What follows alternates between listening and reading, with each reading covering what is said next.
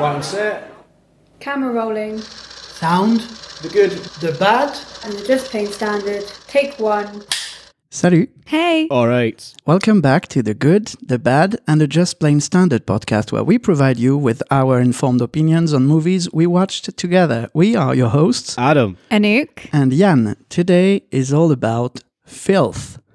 Sorry, I had a good sip of a orange and spice. No, was it? It smells so good. It's Whatever it is. it's spiced orange and cranberry tea. Oh, it's Because yummy. we're so hipster, audience. So hipster. Sorry, Okay. I'll do that again.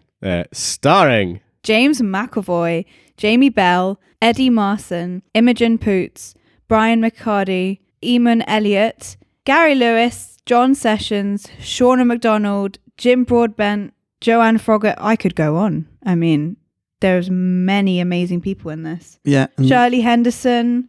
Mm. Anyone else that With an amazing voice. with her? Oh, she's adorable.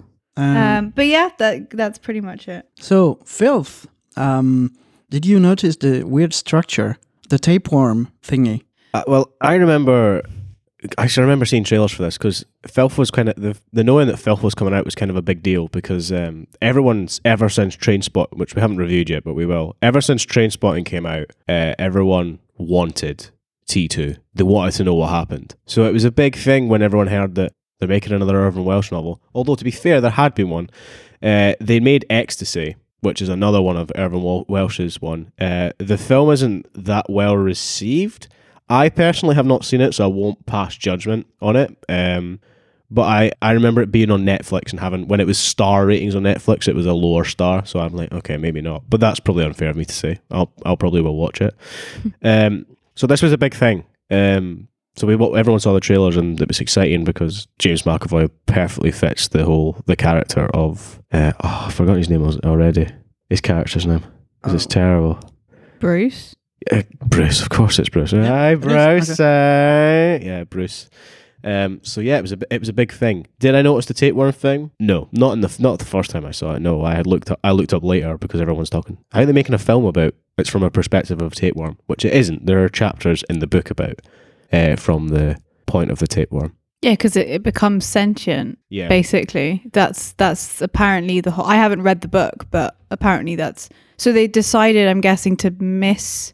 Oh no! Well, no, I've read. Well, you've seen I this weird thingy that goes across the pages. That's the actual tapeworm. Yeah, I've heard that's and it kind of spells out eat or something. We can get we the have book. the book to hand. That's While Jan finds that's it, how professional we are. while Jan looks for a page with that on it, I have read Trainspotting, Skag Boys, and Porno, which are the 3 series about the Grenton and so forth. There's actual discourse in there. Oh, I see. So it's like the shape of a tapeworm. Yeah. That's In a way. interesting. And most of the time, it's there's actual words in there, but most of the time during the start, it's mostly letters. Let me find one there. Well, it's not all the way through, evidently. Irvin Welsh has this style of putting. It's existed ever since Trainspotting, actually. Oh, it's like in the middle of the. Yeah, and it's like O's and loads of letters. So it's like binary. He's a very experimental writer, Welsh. In the beginning in Trainspotting, which we have here, there are chapters called junk dilemmas that are numbered. So they're very stylistic. And currently, me and Anouk are listening to the audiobook from Audible, read by a fantastic Tam Dean Byrne is the narrator of Trainspotting, and I believe most of Irvin Welsh's novels because he's very, very good. Yeah. But one thing that in the film was Jim Broadbent supposed to be the tapeworm? Yes. Yes. Mm-hmm. Okay. Yeah. Because obviously you have the paintings in the background, but he's dressed up as a doctor. Well, the first time we see him, he is genuinely a human being. That's the tapeworm. Is the idea is that the tapeworm is like his doctor almost. Mm-hmm. So that's how we get the imagery of Jim Broadbent being the tapeworm later on in the film. Okay. And of course, you do have that random image where when he's having a bit of an episode, there's like a tape. There's an actual tapeworm, isn't there? Yeah. Men disguised as like how do you call that? Yeah, with the tiny thingy in the like tardigrades kind of stuff. Yeah, with the teeth and the Yeah. Okay, so quick plot summary for those who have not seen Filth. Yeah, and the reminder, it's your month, and I have no notes, so you go wherever you want. Okay, I keep forgetting that Scottish month is on me. I really should go. So story goes that Bruce is a detective for the Lothian Police, which is a district area of Edinburgh, and there's a current promotion coming up at work, and he wants the promotion badly. And then the rest of the film is his antics of him trying to solve a recent racially charged murder, which will basically, if he solves this murder, he will get the promotion, essentially. And it's then just the antics of Bruce's life and how they spiral out of control rapidly. Yeah. I mean, his own mental health basically gets him in the way. Well, the thing that I vividly remember from the first time watching this is like, he is unlikable. He is like disgraceful as a human being. But the way it's shown in the film is that you like him. I remember the first time watching this, liking him. And only as I got older, I think I saw this when I was about 16. Hang on, it came out in 2014, I think, or 13. I didn't see it the year it came out. Whenever it came to Netflix is when I saw it. So that might be even later. But I was still a teenager. I was at the end of my teenage years. I don't think you like him. I think you pity him. The first time I remember liking him, but this will bring us into an interesting conversation me and Luke actually had last night about Scottish humour in a way. I think a lot of Scottish people will quite like Bruce in this film, to begin with, for sure. Yeah, he's kind of attitudey and swears a lot and it's all bleh. I'll be honest, I know a Bruce. A lot of Scottish people will know a Bruce. Good eye. Okay. Good eye. We all have that one mate that is a bit like that. I do. I won't say who it is, because they might listen. I actually have to think about who I think Bruce is, but I have a rough idea. Yeah. Sorry, that's totally referential. It's the same in Trainspotting as well. There's a whole point in Trainspotting that they talk them, like, nobody in the right mind would be friends with Begbie, but it's better to have him as a mate than an enemy. That's true. Yeah, he's a special dude. Yeah, for sure. Yeah, he likes to manipulate people around him. So that can be quite dangerous because he doesn't have any empathy. So no, not at all. It's just kind of really messed up. Bruce's boss in this is an aspiring screenwriter, right? And at one point you can see him reading the Christopher Vogler Hero's Journey. Yeah. It's like, that's what you would be reading if you were an aspiring screenwriter. Yeah, they did their homework. Yeah, they're right. The police, their boss is just great. He's one of the best characters in it. This is the thing as well. It's a very, very good look at police as well, actually. Especially because there are people like that. Like, there are loads of people like Bruce who you never know if they're actually racist because they'll make jokes and they'll say things, but you never know if it's actually in earnest or not. Yeah. So I don't even know after watching that film if he actually is racist, homophobic, misogynistic. Well, it's the whole thing of it's just a bit of racial banter. I remember that at school.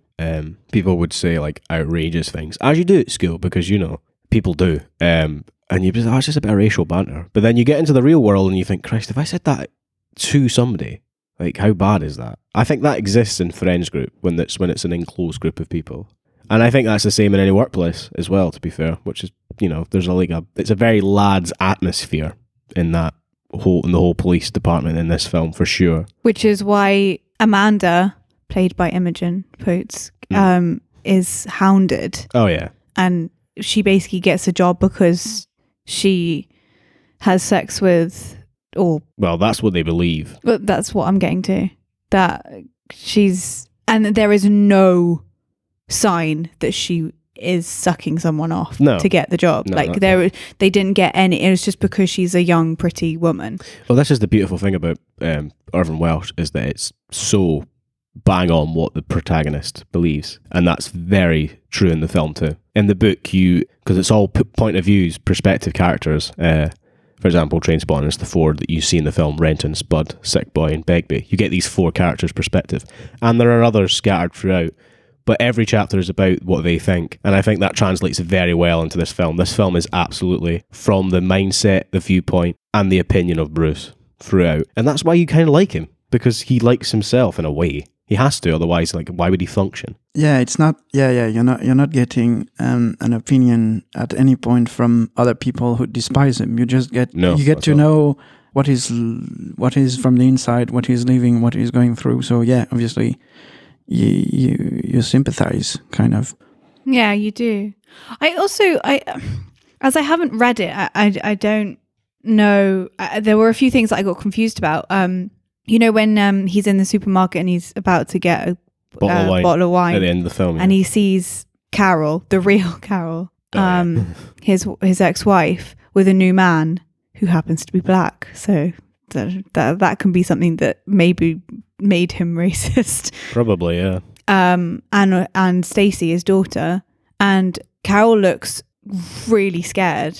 Yeah, that's and you just true. kind of think, like, what the hell did he do to you? I don't know if that's explained in the book, because I don't think it would be. It might very well be. I might be just total rubbish there, actually. But I think the argument I would make is because I don't think Bruce sees it as his fault. We might not see it in the book. Yeah, and I don't think he keeps on saying things like, I don't know. Like, I don't know. I think they left me, and I don't know why. Like, he has no idea what's going on. Yeah. It's like he blacks out. Oh, clearly he's delusional with his whole antics that he gets up to, which we'll bring up later on, because I don't want to bring that in. That's a good discussion to have later on, with plot point too.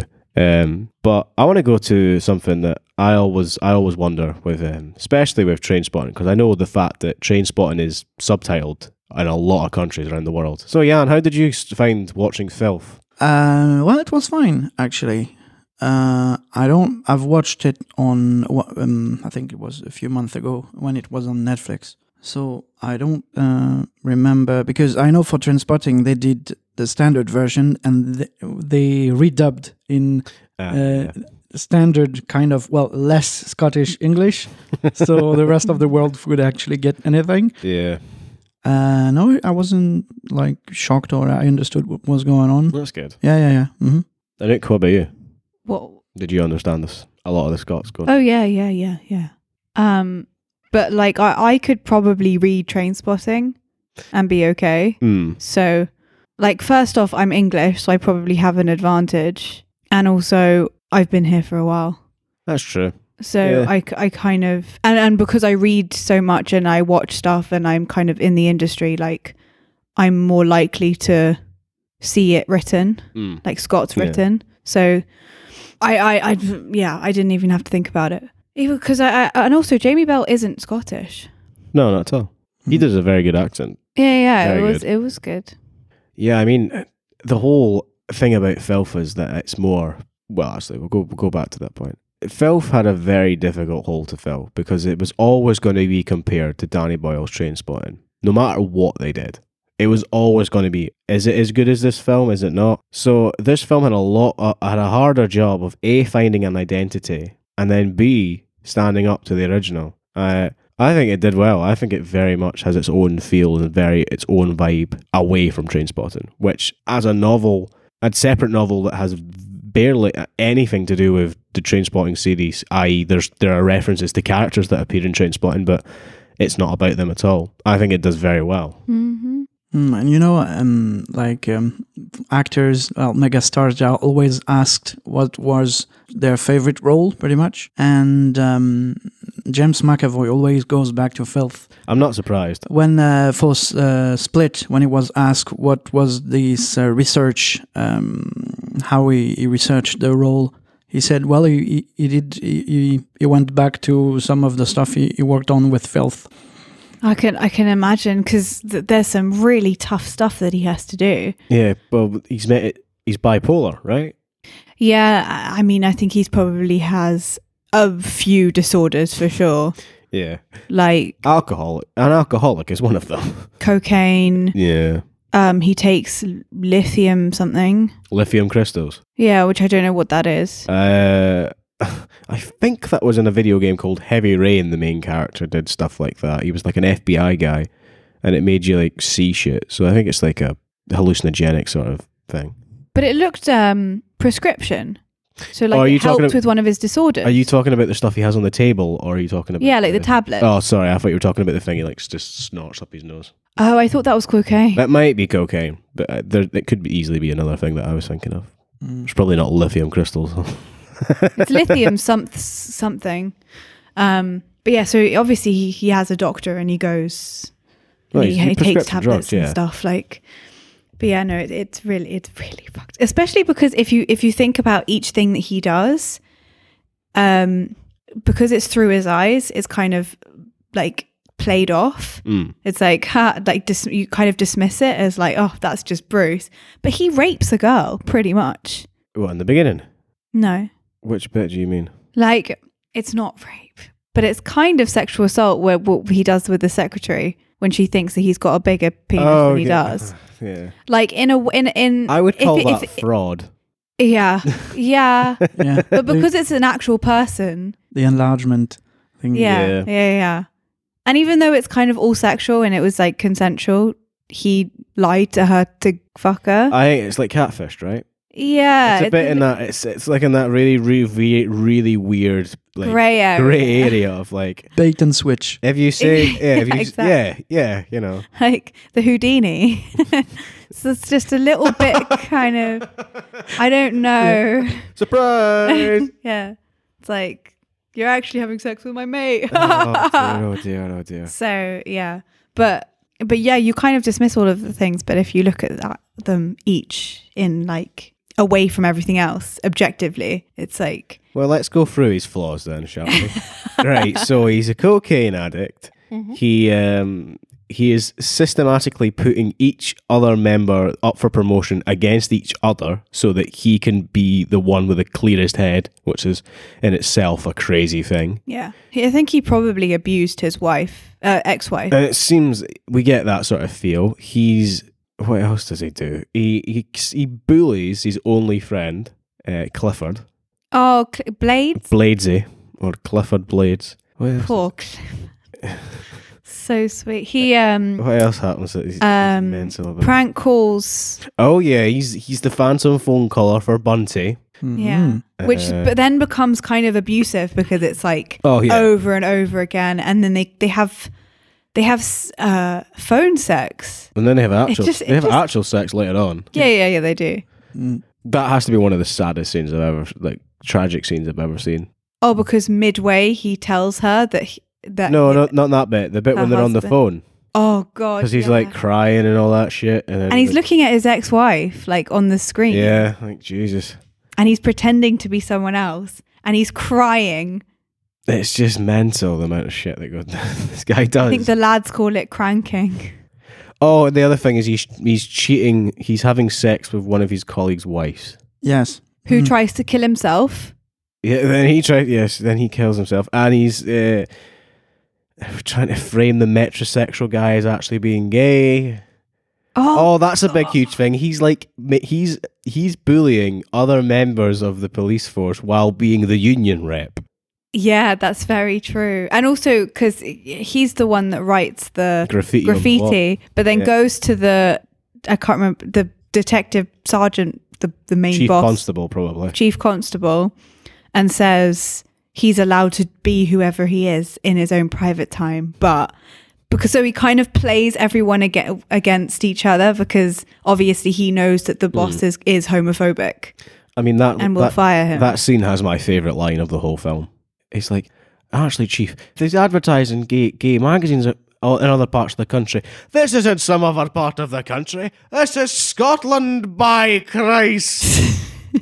which is my favourite line in the entire film, because you just see the over dramatic like want of this character wants to be a screenwriter, and you can just see this being a really dramatic line, but it's just so well delivered. It's just excellent. Especially because I don't know about anyone else, and I'm sure loads of people go through their own like bad shit when they're, I don't know, non-conformist, but I think like Glasgow is like a great place to be gay, especially because it's like so happy. It's very polite. It's a very new, modern city, Glasgow. Well, central Glasgow. I don't know what it's like on the towns surrounding Glasgow, which you could say are Glasgow, but they won't say they're from Glasgow. Like if you ask them where you're from, they'll say like Clydebank, or Bishopbriggs or place. They won't say they're from Glasgow. They'll say they're from this place. That's true. I don't know how they would feel because I've never lived there. I live in Glasgow, but I feel very much like the city itself is up and coming. Cumbernauld, which is good, but not Cumbernauld.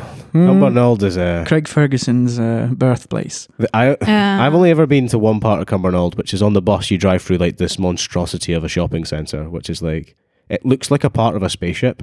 Oh, it's awful. It looks totally bizarre. Like it's not great. I wouldn't want to live there. Well, from the bus, Cumbernauld does not look good at all. Well, Craig Ferguson is spreading the Cumbernauld hate all over the world. I don't blame him. He hated it. So, yeah, most people are. I mean, the UK, right? We had a book out. There's a book in the UK called the country's shitest or worst towns. It's the only ever book that they went, whoa, we've got to make a second one because so many people complained that their town wasn't in it.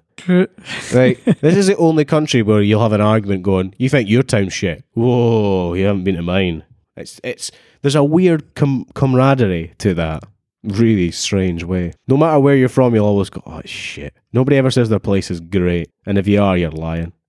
Yeah. I like London. But it's not a small town though.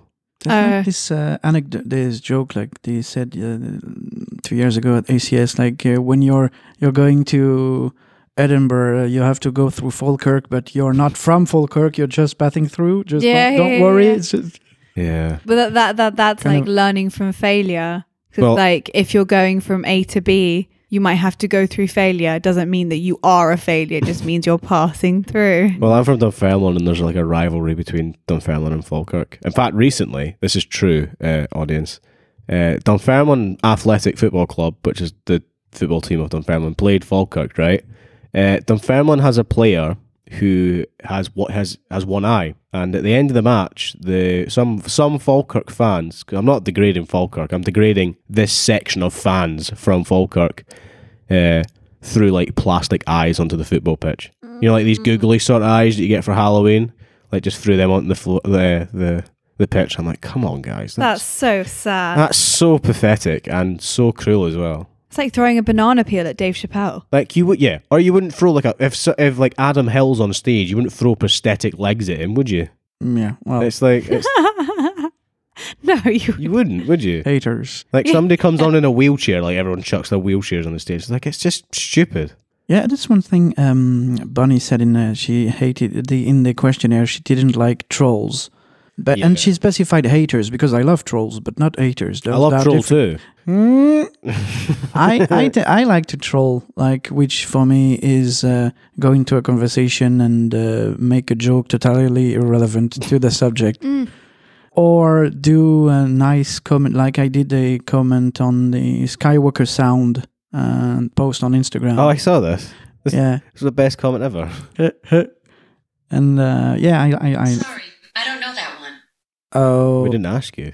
Okay, we should probably. Oh, guest segment. Ooh, guest segment. So Alexa. Oh no! Stop. Yeah. Okay. I should probably. I should have fixed that beforehand. Doesn't matter. Yeah. If she comes on again, we could get her. We could get what she thinks. Turn off, okay. please. Oh dear. Yeah. There's just so many things wrong with this guy. One of the most messed up thing that I didn't mention is he's so mean to the homeless guy. Like outside the bookie window. One. Oh, it's just so many wrong things, which make it funny because it's so. What else do you do? It's like laughing at a funeral. Like you don't know what to do, so your body like just goes. Yeah, That's because laughing because you're in such a weird situation. you can follow it as well because it's gradual, like his gradual demise, basically. Yeah. And so you can kind of feel like you're going through it with him. And like, that's probably why you feel sorry for him, because it's kind of disorientating and horrible, and like it can't be nice No. like, at all. Horrible.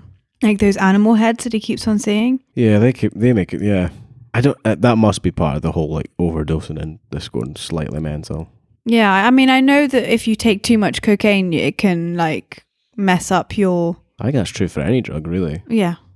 It's not clearly a family-friendly movie. What age did you see this first time? I must have been about 16. I wasn't young. It was definitely. I was in my later years of high school. I might have been like 6th year, which is about. How old was I in 6th year? I think it was about 3 years ago. At least 16, 17 for sure. Maybe even 18. I'm glad that I didn't see it when it came out, because I would have been young. Oh no, sorry, it was 2000. Was it 2008 or 1998? No. That's the book. The book came out in like 2005. I think this came out. When did this come out? I should look that up. I'll look it up for you. God's sake! As soon as I run the show, it's like it falls apart. 1999. The book. Yeah, the book. It's 99, and then the film is probably 2013. 2013. Right. Okay. So I was. God, how old was I? I really should know this. How many years ago was that? It's only 5 years ago. 5 years ago. So I was what? 17. I didn't see it the first year. I was 18 then, because I think I saw it the year after it came out. Yeah. I didn't see it in the cinema. I wasn't old enough because it probably wasn't 18. Well, it took years, because my uncle told me a while back that it was clearly one of the most impressive acting performances in his life, James McAvoy. So I finally ended up seeing it. Now, in French, it's called Ordure, by the way.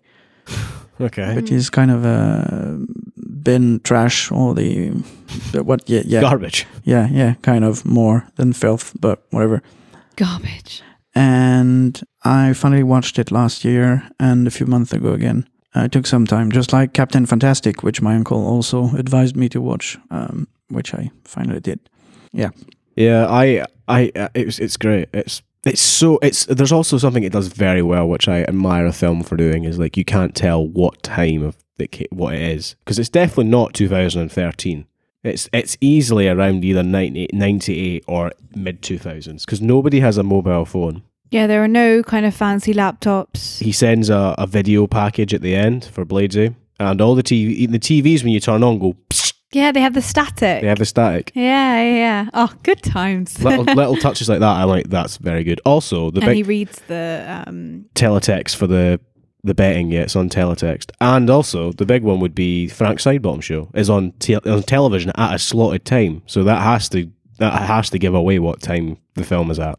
Because it's just weird. Oh yeah. No idea how that got on TV. What do you guys think of the soundtrack? I think any soundtrack from a Navan Welsh book is amazing. Because I bring this up because the album, we'll talk about this in the Trainspotting episode, but that is a classic, the soundtrack for Trainspotting. So I'm curious what you guys think of the music choices for songs in this one. I didn't really think about the music. Yeah, same here. It kind of like just, maybe because it was so good, it just kind of melted into the whole scene. So I'd have to listen to it and think about it like the music rather than the whole film. Well, the reason I bring that up is because of the very first song we hear. This is a Christmas movie. Yeah, it is. It starts off with "Walking in a Winter Wonderland." It starts off with that. This is a Christmas movie. It's really not, but absolutely not. Well, there's a Christmas party in it, but apart from that, yeah. That's very true. It's only a Christmas film because it's like based in a time in Christmas time. God, has anyone had that bad a Christmas? No. Do you ever have any Christmases when you were in the Navy and you were on a boat at Christmas? Oh yeah, loads. How were they? Well, it was fine. Yeah, just a normal day. Yeah. I mean, I've seen worse. It's like I was not involved, but like people that actually had babies that they were not there for the delivery because we were on mission. Oh wow, gee. Or even, but they knew, so they were conscious about the fact. But on submarines, You can't, of course. you're not, if your mum dies or whatever, something happens, you're not made aware until you're back. Come back up.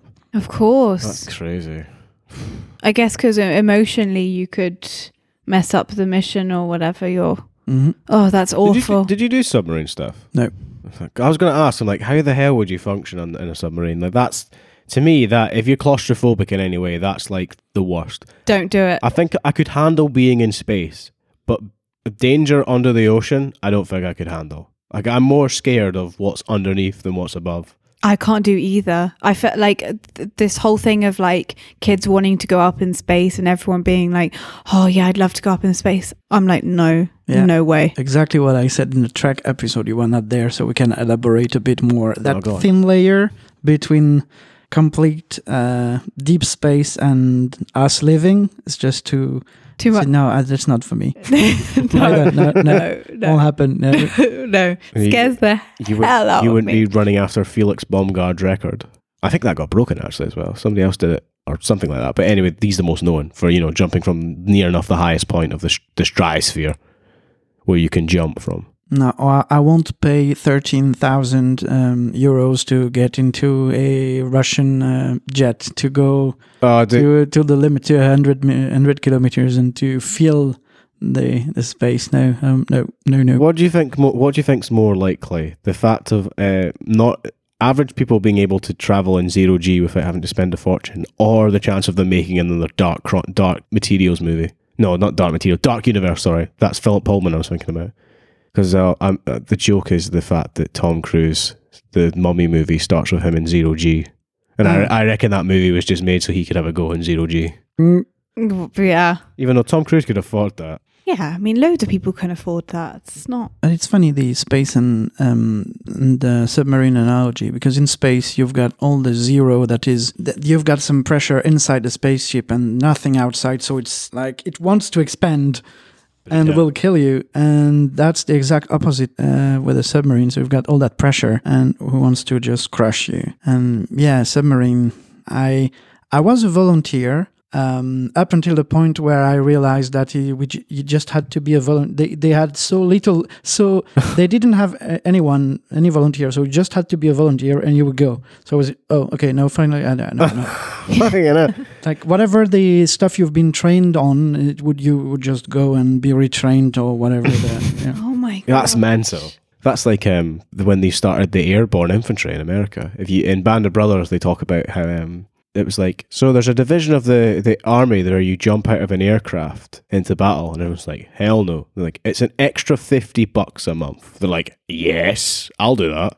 I'll volunteer to jump out of a moving aircraft. Yeah, well, us, it's not a month, but you've got, every time you do a jump, you've got extra. And you can also do some diving, you get extra. But submarines, as a submariner, you get automatically 3 times as much every month. Bloody hell. Yeah, and you can retire way early because let's say you do a year on board, it counts as 3. Wow. And you need 30 or 40 years to actually retire. So you don't have to do 10 years as opposed to 30 years.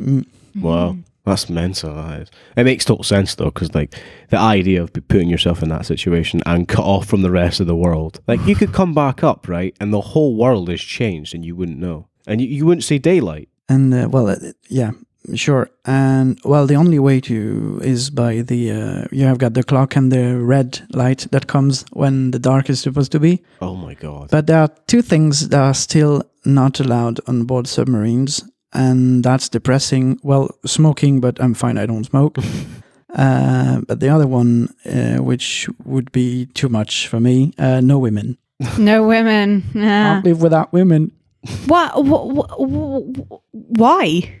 Because they've watched how it happens on board standard ships, and you're not supposed to have sex with your mates, and it happens. On board submarines, it would be just too complicated. I mean, you couldn't avoid them. You'd And what if- you'd be and what if- changing Oh, you'd be changing the torpedoes and going, how are you? Oh, I just fell on her. I don't. Oh, I'm sorry. It just didn't. It just happened like that. I wasn't planned. Yeah, or that's- Yeah, exactly. And also, what if she becomes pregnant Oh. and you have a baby like in a submarine? We need to go up.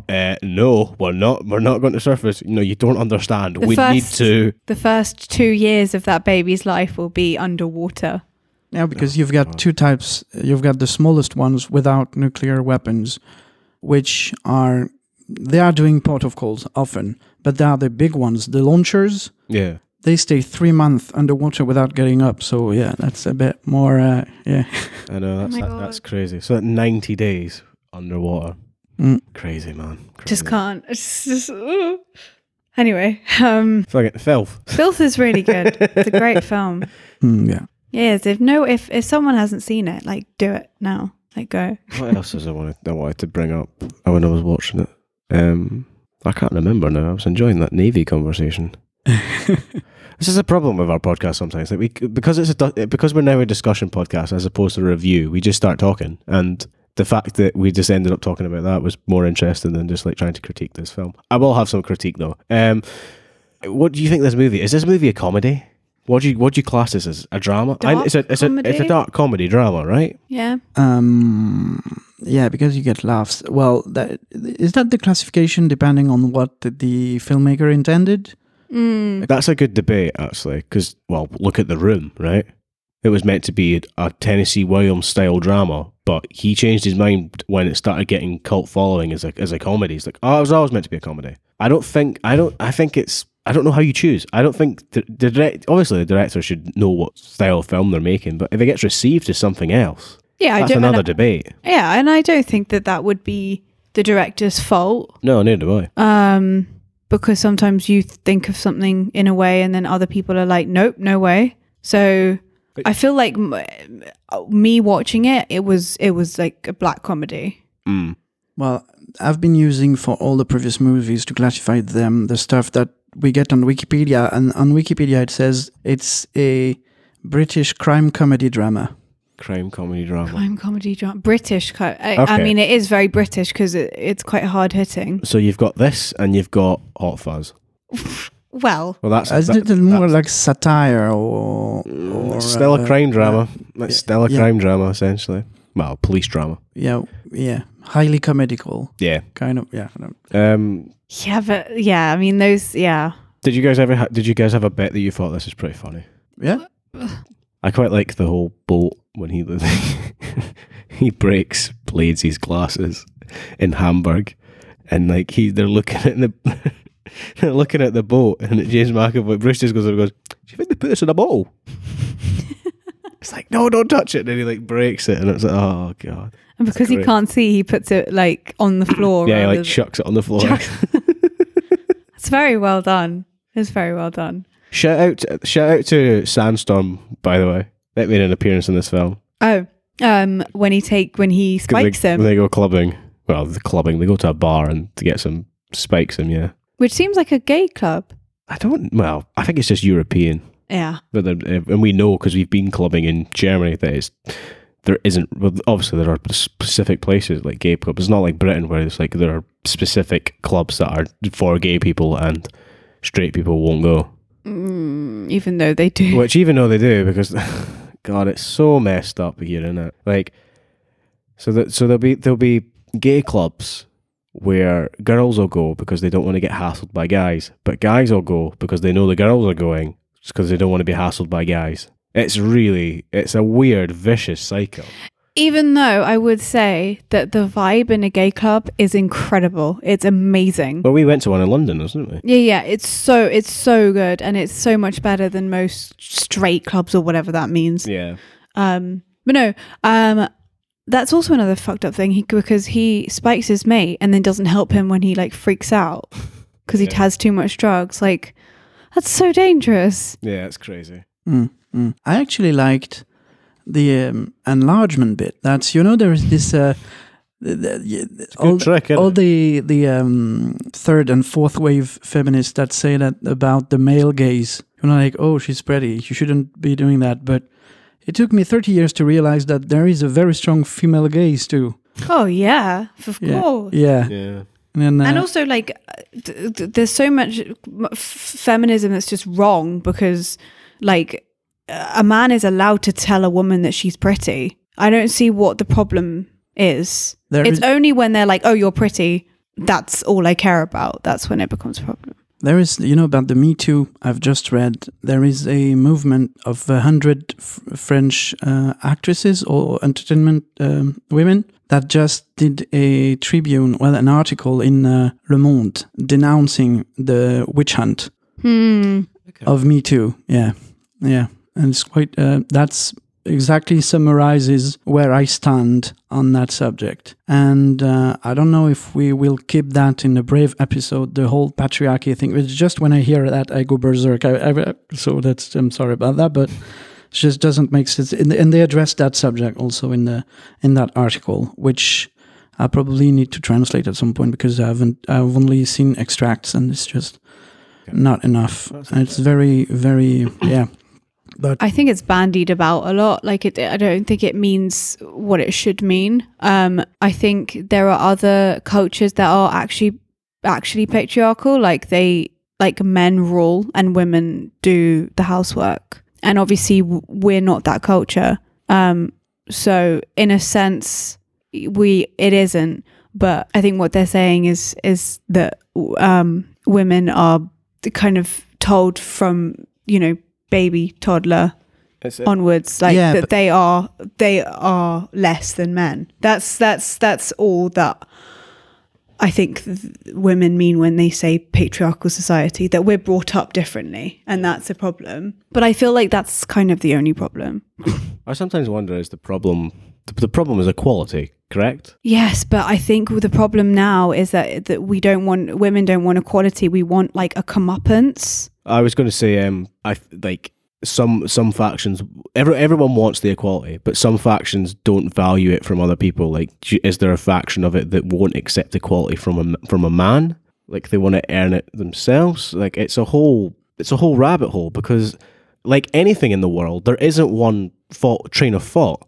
Like, no matter what you believe in, like, everyone in reality is a feminist because everyone wants equality for women. Right. It depends. Well, yeah, but the thing is, it depends on the time in history. Because first wave, the suffragettes. They wanted the right to vote, which is, in my view, vote a scam anyway. So they would better have been off without it. Because, second wave was about. What was second wave about? I don't remember. But patriarchy came with the. Oh, yeah, it was sexual equality, the second wave, I think, yeah. Third wave came with all the patriarchal stuff, man-hating, pretty much. And the fourth one is all the social media, going full frontal on social media. And, I mean, it's like, patriarchal, it's like rape culture. If we lived in a rape culture, rape would be encouraged, would not be prosecuted, and it's not. It's just it's not allowed. It happens, yeah. But if you're found out, you're in for a nice treat in the ass in prison. Yes, but also no, because there are lots of rape cases that don't get prosecuted because people don't know how to deal with it, and that's one thing that we should probably talk more about. That yes, of course, rape is bad, and everyone knows that from like top to bottom. But the fact is, we still don't know how to talk about it, and we're still victim blaming, and also I think the problem is it's become like just a woman's problem, and it's not. Like, men get raped all the time, so it's not a woman's problem. This is a societal problem. So I think that the problem is that some women have been very man-hating, like completely. I totally agree with that. People use movements to stick their own agendas. Yeah, and people it's have throughout history, no matter what, whether it was about crusades or whether it was about the black movement in the 70s to the 90s, no matter what it was, people would use it to put their own agendas. Yeah, that bullshit thing of like, all lives matter. It's like, fuck off. Come on now. Like, we all know that white people's lives matter. It's just that like Black Lives Matter too. I think that's what it then became. Black Lives Matter too. Yeah. And that's basically what this should become. It's not, women, woo, women are amazing. It's like women are here too, and we can also be around. Like if you're talking to educated people, they know that immediately. But what sometimes we don't think about is that the world is fucking stupid. Like there are lots of really dumb people in this world. Yeah. Do you know what I mean? Who think that I shouldn't be here? Who think Jan shouldn't be in Glasgow because he's not from here? That type of bullshit. Yeah, because you two are, well, your mum's European, and you because your parents weren't British citizens. They would argue that like you're not. Actually, that's a very good point to talk about in the whole Brexit discussion, the whole immigrant hating thing, right? That was its whole thing. Like there was like the whole camping of everyone that voted leave is like a racist. Many people voted leave because of the bureaucracy of the European Union. I'm going to say this now. I voted to stay, okay, because I'm an actor and I need it made sense to me. Also, I wasn't going that way, so I was remain. But I know people personally that voted leave because of bureaucracy. But then the main thing we remember is everyone's like, get the immigrants out, and you see the footage of all the people like, oh, it's all about the foreigners. And we know this because we did a play about this called Leftover like 2 years ago. And a lot of the monologues, I did a part that was written basically somebody that got. I played a man who couldn't get any work anymore because all these Europeans were taking my job. It wasn't the fact that I was lazy. No, it was the fact that they were stealing my job. Beside the point. It's just, I don't even know where I was going with this. Yeah, there's something I don't understand. Sorry.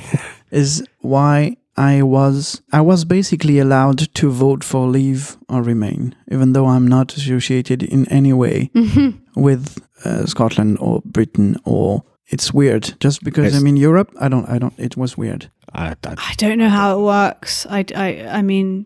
Yeah, I don't know how the voting whole thing works. Like, if you're allowed to be here, sometimes you can vote for certain little things, but other things you can't vote for. I think because it was a referendum.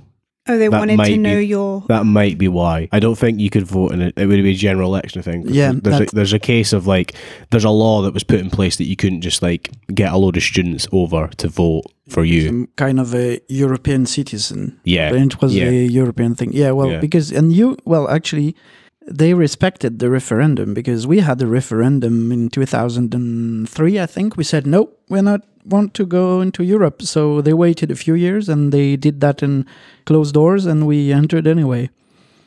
Oh. So at least in here, they respected their word. Oh, wow. They respected the population's choice. Yeah. Okay. We have shifted massively, haven't we? Well, yes, but also no, because I know that Irvin Welsh in Filth is basically talking about working class Scottish issues. You know, there's like racially charged, homophobic, misogynistic, all this kind of stuff. And that's kind of where it comes from, that because of social media, now every single person has a voice. And I think we have to understand that most people have no idea what they're fucking talking about. That's a good point. And they're coming from a really uneducated stance. They have no idea what they're talking about. So when they're saying like, men this and fuck men and oh, la, la, la, and yeah, I'm going to pretend that he raped me so that he can, be penalized for something that he didn't do. That happens all the time. Of course it does. Yeah. But that doesn't mean that we have to listen to them. Well, the miscarriages of justice have always existed. Yeah, and words are bandied about. And I kind of agree with Jan. We're not living in a patriarchal society and in a sense of like, I don't know, maybe somewhere else in the world, which I'm trying to think, Saudi Arabia, which is totally patriarchal. I completely agree. They just allowed, I think, women drive just like a month ago. Like just now. Yeah. Now. Just like which is hilarious. Yeah. I think the problem though is, and Dave Chappelle talks about this in one of his comedy sketches, that just because a law is passed doesn't mean that everyone's okay with it, and they're not, and people aren't taught to not use it. Does that make sense? Yeah. Like just like women around the world are still told from like a really young age to not do something. They're not going to do it. It's not about like not allowing women to go into like high professional places. It's because we're taught that we can't and we shouldn't. And because you don't see it on mainstream media. That was another thing. Like the representation of women in media is not of representational of what the actual workplace should be. Yeah, and that's to do with colour as well. Yeah, that's a multi-issue, yeah. There's another stance that I'm fully advocating. The author of Lord of the Flies asked countlessly why it was not girls instead of boys. He said, and I've shared that on one post at some point. Women, they want equality, equity, but they're far superior to men, and there always have been. Yeah, I know. So, I know where this is going. Yeah, so I don't see the point. Well, so it doesn't make sense to try to give male traits to women and that kind of stuff, because it's just we are each our own kind of stuff. And I hate that so much when films do that. They're like, yeah, let's make like a really male film and just put women in it. And it's like, that's not feminism. That's just bullshit. Who are we going to call? Ghostbusters. Yeah, you can bust ghosts. Like, even in history, they're a bit behind, but they're always there. Napoleon would not have done anything without Josephine, right, next to him. Mm-hmm. Yeah, in that sense, you get the male names in history, but there's always the brain, I would say, next to him, or kind of. It's just, I don't know. It's difficult to verbalize, but those new feminism waves are most of the time about man hating. So not equality, but superiority of females. Yeah. It's like they want, and I feel like people of color do this too. They talk that they're racist themselves because they feel like they have a superiority complex because they've for years and years and years do you know what I mean? Like they have they've been told that they're less superior. So now whites are less superior, and it's just like whoa, like we're doing this wrong, like this is just wrong. Fire with fire sort of thing. Yeah, do not fight fire with fire. It doesn't fucking work. Well, look at the successful people in history like Gandhi, you know. Yeah, I mean, I heard Gandhi was an asshole as well. Martin Luther King, these sort of people that they fought back in a different way. Yeah, like, and were killed very quickly. Have a better impact historically, you know. Like even Dave Chappelle talks about it. It's like, I really didn't want to be a hero with the fact that he like just left his show because he didn't want to become what they wanted him to be. And he's like, I suffered for that. It's like, maybe I shouldn't. I was like, but no, you have a more positive impact on people by being like, no, I'm sticking to my guns and doing what I believe. Yeah, because when he came back, he was even more successful, and he probably is more successful because he did that. Yeah, the credibility aspect to it, yeah. I had a thought when you were talking about Saudi Arabia. I'm like, somebody should definitely do like a statistical study of how many car accidents there were in Saudi Arabia when women were banned from driving, so that you can blow apart that myth of bad women drivers. Yeah. So if they did an assessment of how many accidents there were in Saudi Arabia, road accidents, and like, right, so they were all caused by men. So that's a statistical fact that like women drivers aren't necessarily bad drivers. Well, the female, the ones that are pushed forward, like you know those videos that you only see videos with females for those ones. The people trying to park. Yeah. Sometimes it takes 20 minutes. Yeah. We don't see any of the men, so they're definitely. You should try and see me park. I'm fucking terrible. No, I mean, you know, when you have a trailer. Yeah. So it's the whole different ball game to actually park, and if they have videos of me trying to park with one of those, like mate, I'm terrible at parking. Like it's the worst thing. I can't put like parallel park. Great, park in a space. Nope, not gonna happen. No. Yeah, there's a lot of, and I mean, it's the same thing with like that stupid statistic of more and more we see men being like sexually assaulted and raped and all that. And it's like, well, yes, but probably not, because it's probably because men are talking about it. Like, so that's why statistics are usually a little bit wrong, because it's about the big corporations knowing about it. So how are they going to know about it if people don't talk about it? Like men for a long time wouldn't, if they had been sexually assaulted, they would not talk about it because that's weak. That's weakness. It's like anything with history. I remember when I studied history, historically, you never trust one source. You have to go first hand, second hand, third hand, and each has their own You know, like first-hand evidence can be biased because they're living in it. And it's the same with third-hand. Third-hand evidence can be bad because they weren't there and they've got an agenda. Or second-hand, which is from is the rereading of somebody, is an opinion of somebody who somebody else was there, right? So their opinion is influenced by the first person, plus they weren't there, so they're picking out facts from other sources, right? Yeah. Nobody I know of, unless they really care about an issue, looks at multiple opinions or sources. No, that's dangerous. Because nowadays we just live in a world where you can find a justification for whatever you think, regardless of what you think. You will find it somewhere. The Earth is flat. Yeah, yeah, exactly. Flat Earthers. No, but yeah, about the female gaze again. There is a video going on, right? So as I said earlier, until I reached 30, I always put women on pedestals. I was just like, I couldn't talk to them. I was just like in trance when I saw one I liked. Mm-hmm. And this video, so you have a guy who is, so we got a guy and a girl. The guy is like Thor. Like the god, like in terms of body structure, it's just like incredible. And he goes, so there's a girl filmed, and she's asking all these other girls if they would do a threesome. And they say, well, yeah, why not? And then the host is bringing a nerd friend, and he comes like, yeah, doing all nerdy, crazy stuff. And they're like, well, we can go then. Well, no, actually, I have someone. Yeah. Or I have to go.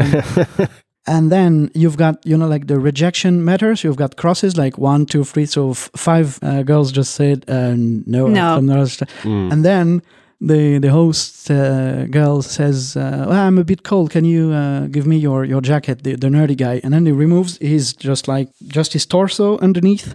And then you can see a Greek god, basically. That's perfect. Yeah, and it takes like no more than 30 seconds to get them to change their no way into yes, of course. That's terrible. That's so terrible. Many people are fickle. We all have these qualities. Nobody in the world is the perfect human being. I mean, if you think about it though as well, like you can't put anyone in a box ever. Yeah, the movie is discussing plenty of issues of that sort, so it's fine that we are going in that kind of tangent. It's cool. I think if any movie makes you think about these sort of things, it's fine to keep in a podcast. Because it's a discussion of that's the ultimate point of a film. It's not just a piece of entertainment, it's a thought piece. Yeah. And that gives a good credit to the film to be able to get us to go to these sort of places, I think. Yeah, it makes you think, for sure. This is the first one of Scottish Filth that I think is an accurate representation of what Scotland is like. I feel that this is very faithful to what, especially there's a whole thing right now about Scottish police. The guy in charge of the Scottish police is currently suspended for accusations of being a bully, essentially. In real life? In real life, yeah.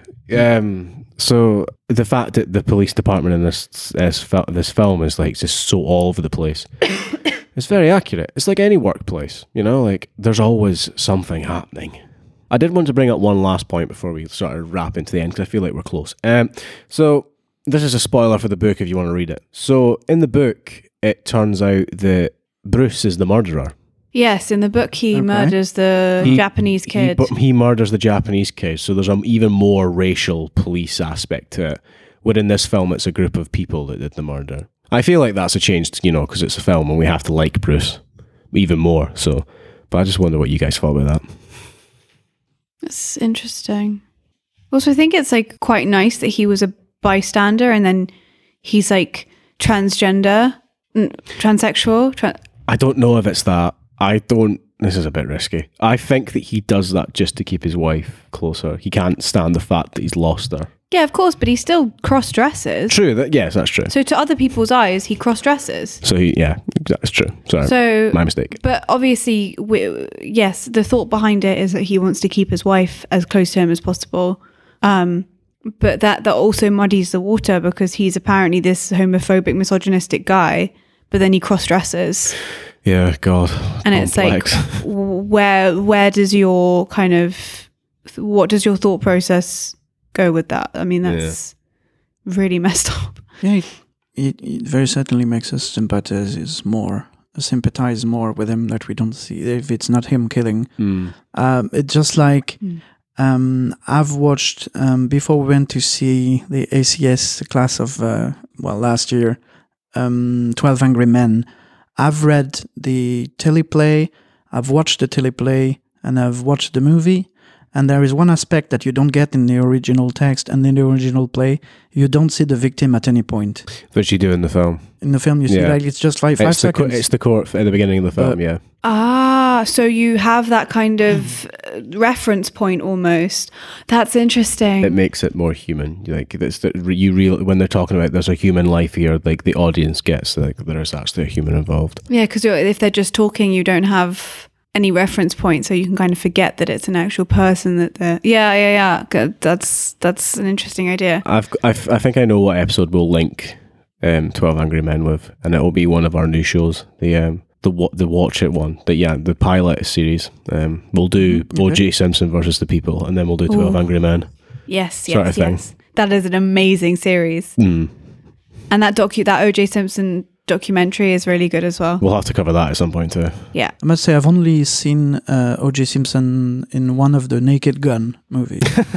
That's the only place I've seen him before. So. The real guy. Yeah. Yeah, I didn't see him in the astronaut one that he did. Oh, the space one. Yeah. Oh, yeah, it rings a bell. Yeah, I don't remember. Can't remember the name off the top of my head, but apparently I know what one you're on about. He was all right. So do we have anything else to talk about Filth for? I don't think we do. No. Ask the question. James McAvoy is amazing, as always. So, yeah. Okay. So, Anouk and Jan, was the Filth good, bad, or just plain standard? It was very good. I'm supposed to ask. I'm supposed to say the name, aren't I? Yeah. Anouk. It was good. It was very good. Jan? It was good for 18 plus. If you're 12, probably not. But... No, it's still good, but it will lead you to themes. And if you're 12, and you should not be listening to this anyway, because we went a bit dark in there, and deep and far to infinity and beyond. Yeah, good. I'd say good as well. It's very good, very good. Okay. So let's say we were Adam, Anouk, and Jan. Bye-bye. Bye. Bye.